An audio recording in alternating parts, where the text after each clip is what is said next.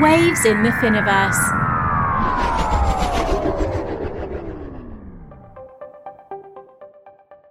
We have to ask ourselves, what is it about our society that is allowing some of these people to do these things and not immediately get caught, but also to just feel like they have the ability to kind of walk on water in this way. And we're kind of doing that as a society. I think email is horrible, so I would say that's terrible. But some people could say, oh, great, there'd be no social media. That would be a good thing. Maybe, maybe not. But the reality is the world would be very, very, very different. And I do think there are aspects of things like social media that are good and some that are bad.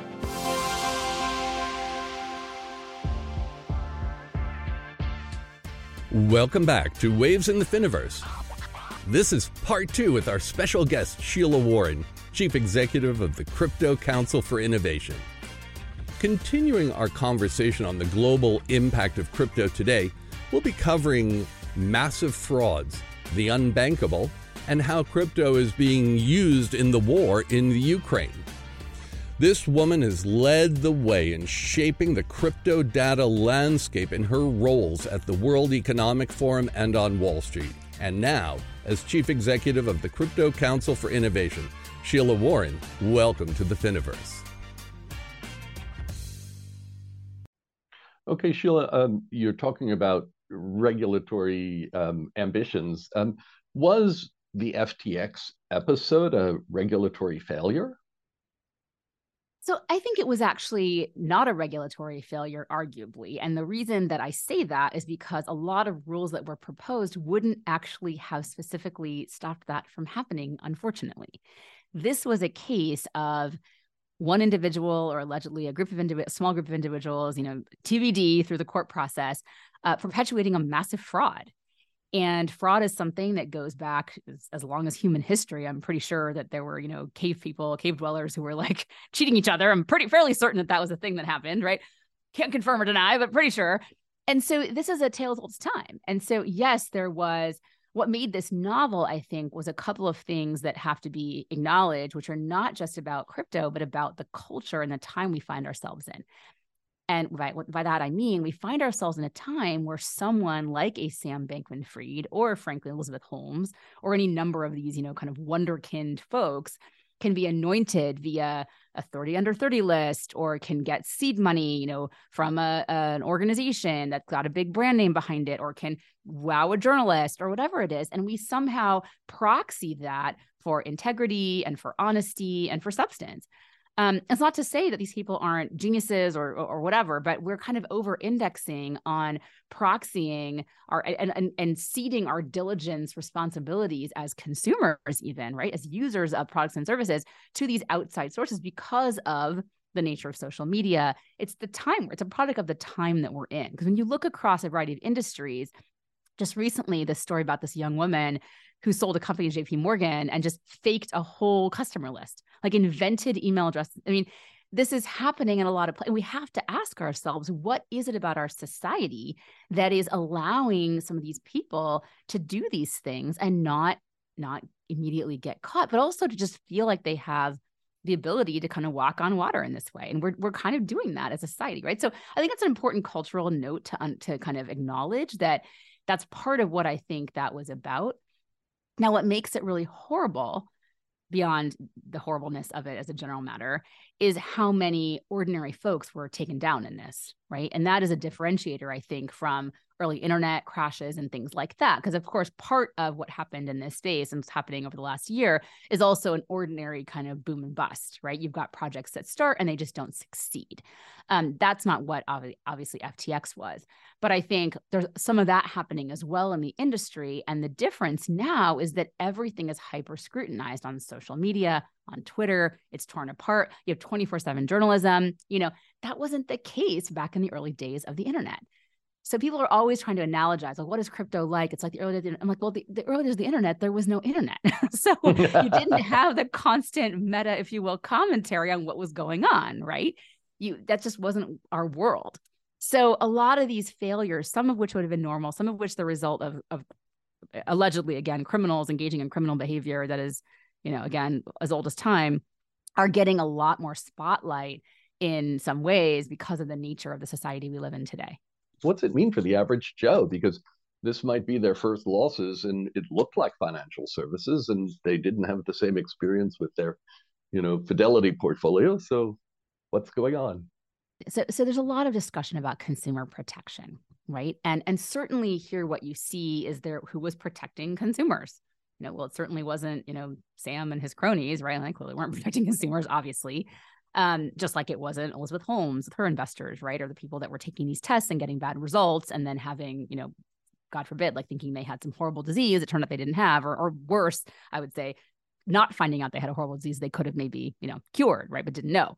So there are average people who were affected by this kind of sociopathy. But I think that what we need to think about in the financial space is what makes it complicated, unlike the blood testing space that I keep referring to. The difference here is that people should be allowed to decide for themselves, I feel, what kind of risk they want to take on for themselves and their families and their financial performance. I firmly believe that consumer protection as a frame is a very paternalistic frame that I have challenges with, because I think that has allowed us, in the name of protecting people, to deny them opportunities that actually could have served them well. Now, I don't want to overcorrect. I think in this case, there have not been adequate disclosures about risk, but I would call that more of a consumer education and empowerment issue than a consumer protection issue. And what I don't want to see is a set of regulations that come in. What is our default? Whenever we're like, oh, that seems complicated and challenging, it's not about how educated you are. It's about how much money you have. So unless you're what I call pre-wealthy, you just don't get to engage in certain kinds of opportunities. Now, this happens informally every single day. The whole concept of a wealth advisor is a concept that presumes you have a certain amount of money that needs advising about, right? No one's wealth advising a poor, a woman, impoverished single mom, to use this stereotype, right? They don't have a wealth advisor. They could probably use a wealth advisor, right? So, or a non-wealth, whatever it is, a money advisor. So I think this idea of having to be pre-wealthy, I find pretty offensive, frankly. And so what I really am trying to work on and talk to a lot of people in Washington and elsewhere about is, how do we create a structure of reasonable disclosures that are focused on educating and empowering users to understand and figure out what are the differences in what I could be doing with my hard-earned dollars or whatever unit of currency it is, or whatever fiat you're talking about, right? That is important. And that's a critical frame that was lacking here. And so that is a movement I think we need to be supporting, but that doesn't mean that we should be creating yet more stratification in our society to say, you don't get to engage with this stuff at all. I find that would be a big shame in my mind and not solve any of the fundamental problems we have around inequality in our system. Yeah, in Hong Kong, under the licensed exchanges, they're for professional investors.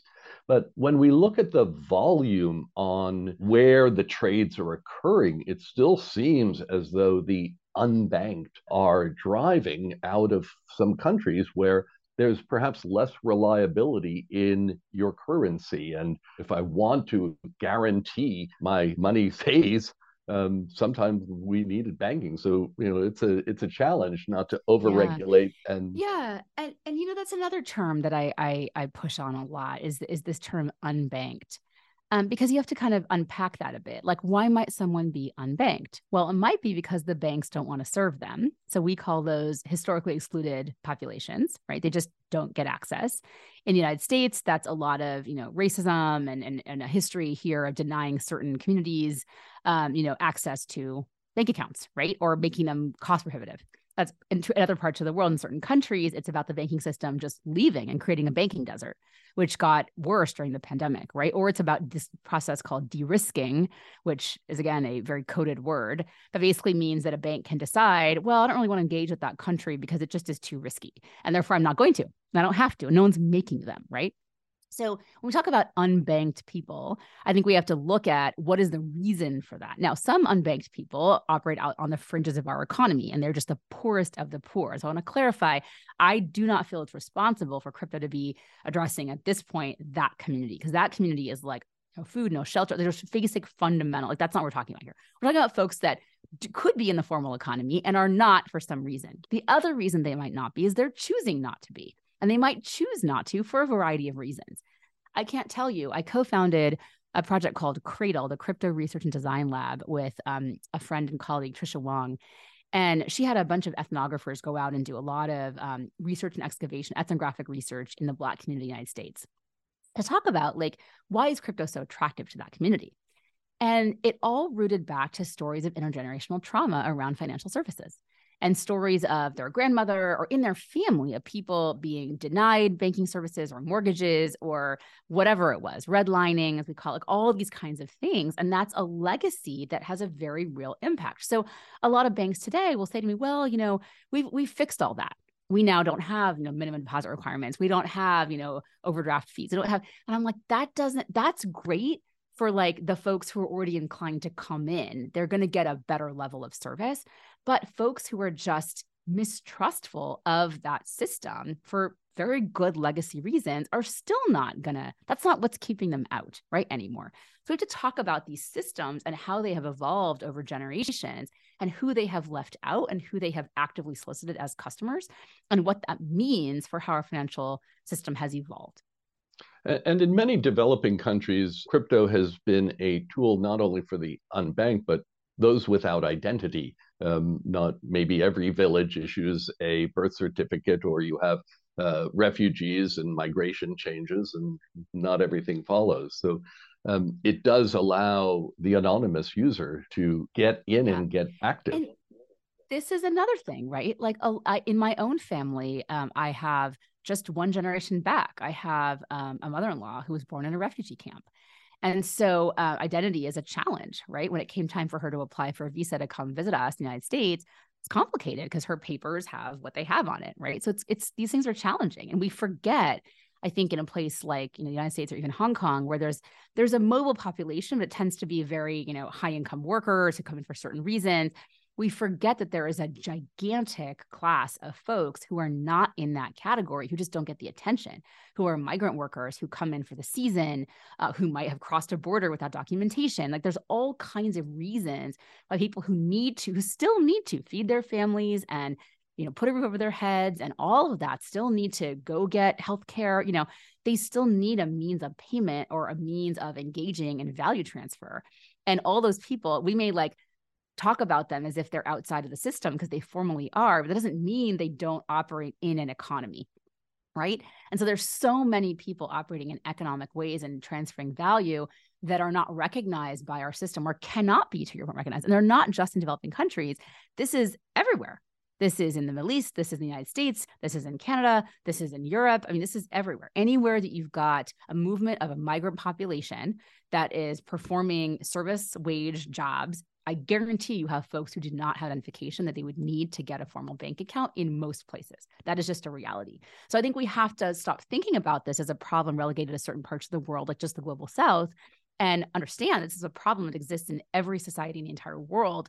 It's just that these folks are not considered, they're called underbanked or unbanked, and we put a frame on it and say it's the job of the banking system to go get them or what. That's the frame, right? But that's not the solution. It's not going to, that answer is not going to happen. So what do? And so I think this is something that I've spent a bunch of time in places like this. And so just understanding, what are the motivations? What is a realistic solution? And then we didn't even get into, Walter, you were alluding to hyperinflationary economies where nobody wants to be in that currency, right? It doesn't matter how wealthy or not wealthy or whatever. You're like, I don't want to put my Argentina, I don't want to deal with that, right? I'm in Argentina and $20 today is Argentina, Venezuela, you name it. There's been many cases of hyperinflation. Right. On the plus side, we've talked about how crypto can help the refugees or the underbanked, but the anonymity. What role is crypto playing in the war in Ukraine? Yeah. So this is something I feel very passionately about because I think we have to look at the things that happened last year holistically. And so people who are kind of knee-jerk anti-crypto or maybe anti-crypto for their own reasons, which may be well-researched, that's up to them, right? We all have different perspectives on things. They look at Terra Luna, to 3 Hours Capital, to FTX. They're like, that is crypto. And I look at it and I'm like, yeah, those things happened, but they were the result of specific individuals who are known and named individuals who did terrible things and betrayed the trust of everyone, right? So there's those examples. And then there's the example of how crypto donations were able to catalyze a wartime defense in Ukraine, which I just find to this day one of the most astounding things I've ever witnessed in my life. Just watching Vladimir Zelensky and his ministers basically dox their own wallet and be like, this is a wallet that is owned by the Ukrainian government, having that verified by the State Department and seeing donations instantly flood over that the Russian government could not stop, or Russian actors could not stop, was just incredibly powerful.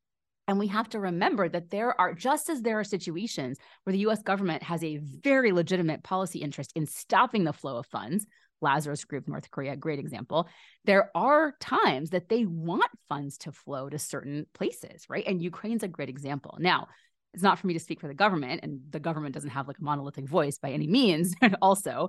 But, when you talk to people in the United States and certainly in Ukraine and many parts of Europe, they recognize how important that catalyst was. Now, the amount that people are, well, the amount that went wasn't blah, blah, blah. And I'm like, but look at how long it took the international community to get the subsequent billions of dollars of aid that they had to get. There was so much process around that.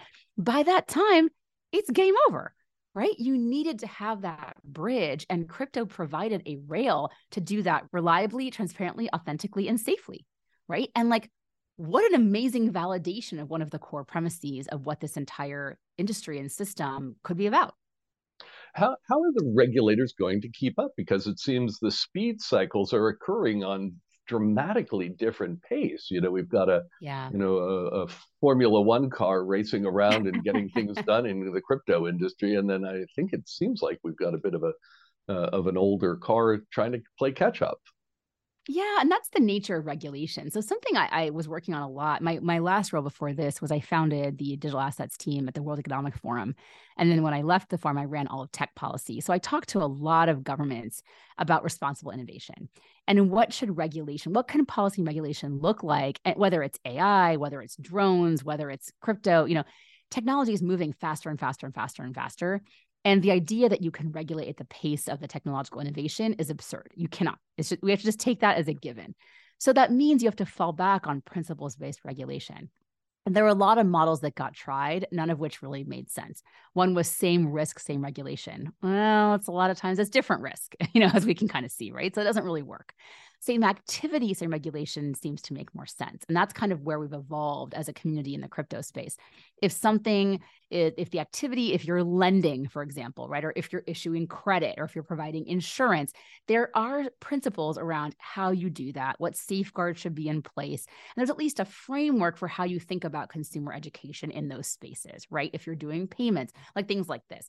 There's a lot of parts of blockchain technology and its applications are built upon it that are novel, that have not been done before. It'd be like trying to regulate social media before it existed. You wouldn't even have an idea, right? And we know that in the United States, Section 230 governs communication standards and things like this. That worked for a little while. It's got some challenges in it, but it was a pretty good stab at an effort to kind of say, we don't really know the technology around these things and what happens with it. We don't really get it, but we do know that if you're going to harass somebody, we have rules around that, right? If you're going to abuse children, we have rules around that. Like some of these edge cases, you can kind of say, we know what to do in that instance. And you can almost back out, okay, what would that mean for a more ordinary case? And in many cases, the right answer is nothing. The technology and the market will assess and decide what's sticky and what's not. And then you'll be in a place where you can actually put into place some regulation around it. Okay, well, looking back, we will remember 2022 for bad actors and perhaps slow regulation. Year of the sociopath, yes. Yeah. What do you think are the future threats to the crypto industry? Yeah, so there's philosophical threats and there's kind of like actual threats, right? So frankly, I think there are more, bad apples that should go, and I look forward to that. And I hope that happens without taking down a lot of innocents, in their wake, right? Like I just hope that another mechanism emerges to basically. I would just make a side note and say, if you keep your assets on the exchange, please invest in a cold drive and cold wallet and take it off.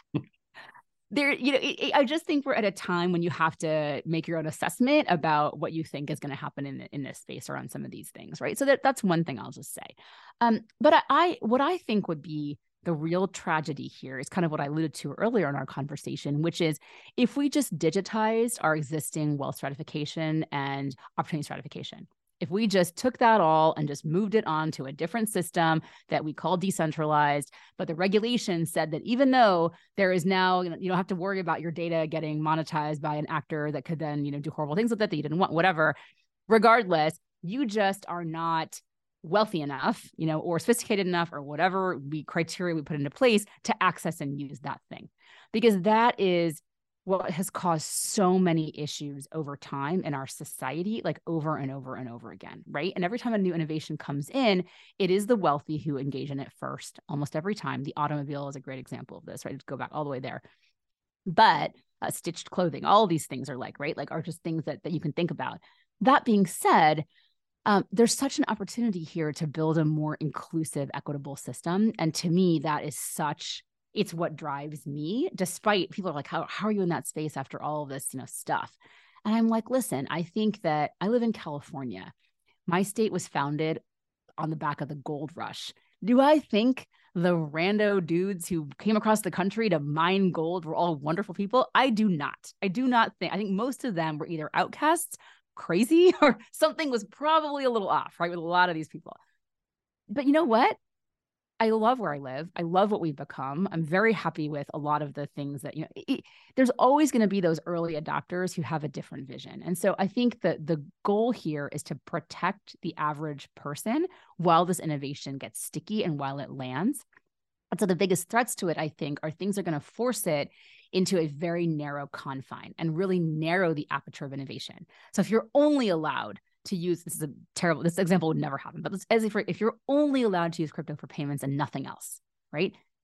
No data, no anything, like that's a huge miss. If you're never allowed to use it for value transfer of that kind, that's a miss, right?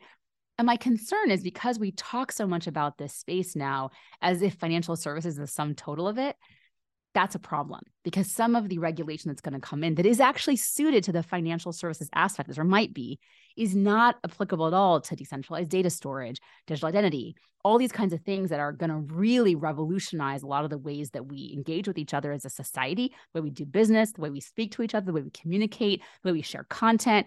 And I'm concerned that there'll be overreach on the part of financial regulators that cuts the aperture of innovation and makes it so narrow. Some of those other projects that are just starting to find their feet are not going to have time to thrive. And you can imagine if the internet was overly regulated around email and you only were allowed to do email. That was it. You couldn't do anything else. Now, some could argue that'd be, I think email is horrible. So I would say that's terrible. But some people could say, oh, great, there'd be no social media. That would be a good thing. Maybe, maybe not. But the reality is the world would be very, very, very different. And I do think there are aspects of things like social media that are good and some that are bad, right?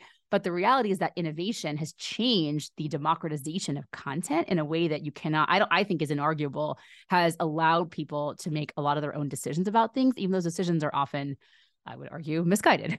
So that's the concern. That I think is the threat that is a bit existential in my mind, which is a word thrown around a lot in our industry. Existential.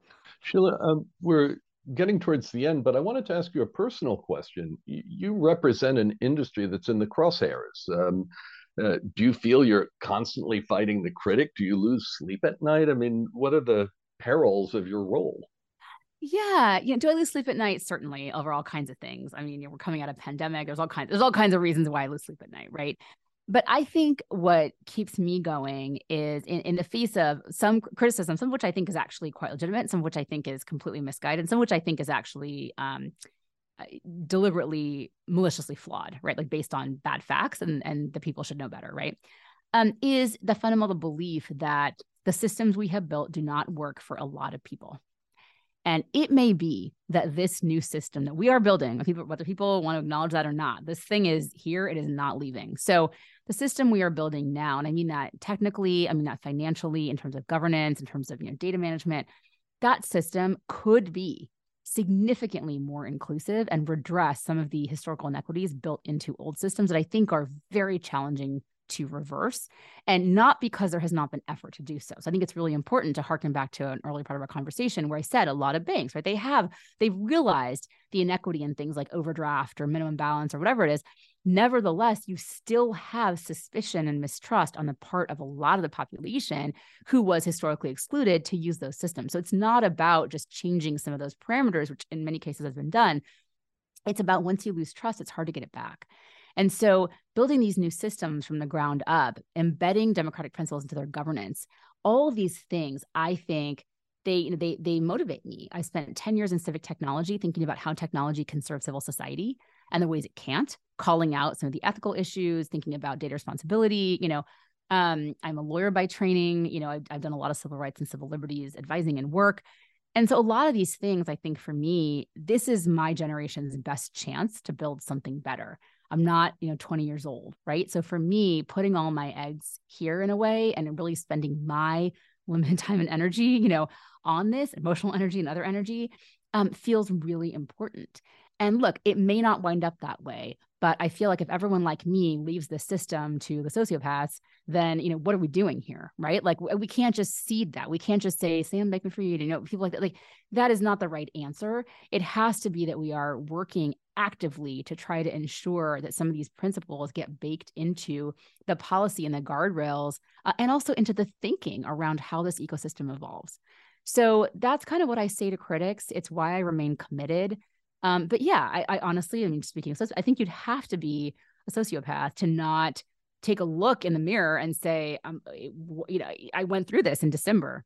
I have a podcast called Money Reimagined, and my co-host and I, we joke about, we had this like joint therapy session on our pod, right? Just like what's going on, that we released in January. But I think we all had to take a hard look at like, what is it that we're doing here, and what is it we're enabling? What is it we're trying to do, and what are we trying to do? What are we actually doing?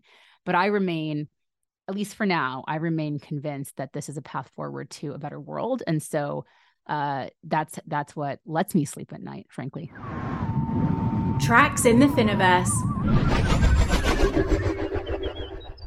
Wanted to ask our guests if there is any song that kind of powers them through their journey in this field. What song would you take with you into the Finiverse? Oh my goodness. And there's so many great choices. I've been listening to a lot of 70s protest rock with my kids lately. And we were talking about like Kent State and the Vietnam War and all this kind of thing. But I've had a song in my head for the last 2 weeks, which I don't think is that well known. It's by a band called System of a Down. They were a huge band in the United States in like the 90s. And it's a song called BYOB. And BYOB stands for Bring Your Own Bombs, but they don't say that. And there's a line in it that they repeat over. It's a kind of a metal song, so it's probably surprise people that I listen to this kind of music, but I love this kind of music. There's a line in it that says, "Why don't presidents fight the war? Why do they always send the poor?" And the lead singer just says it over and over and over again. And I've just had that. I've been waking up with that in my head for, I don't know exactly why. Clearly I'm working something out, but I've just been thinking so much about how our systems, all of our systems, right? They just leave so many behind. Our political system, our technological systems, our financial systems. And I think that is such a shame and such a tragedy. So that's a song that, it's also just like got a great beat and it really pumps me up. So I've listened to that a lot lately. So that's my answer. Why don't presidents fight the war? Why do they always send the poor? Why don't presidents fight the war? Why do they always send the poor? Why do they always send the poor? Why do they always send the poor? Why do they always send the poor? Well, thank you, Sheila Warren, CEO of the Crypto Council for Innovation. It's been great having you on Waves in the Finiverse. We really appreciate it. Thank you so much. Thank you, Walter. It's great to be here. This has been Waves in the Finiverse. Why not hit the subscribe or follow button so you never miss an episode? If you're listening on Apple Podcasts, then please leave us a review and a 5-star rating. Thanks for listening.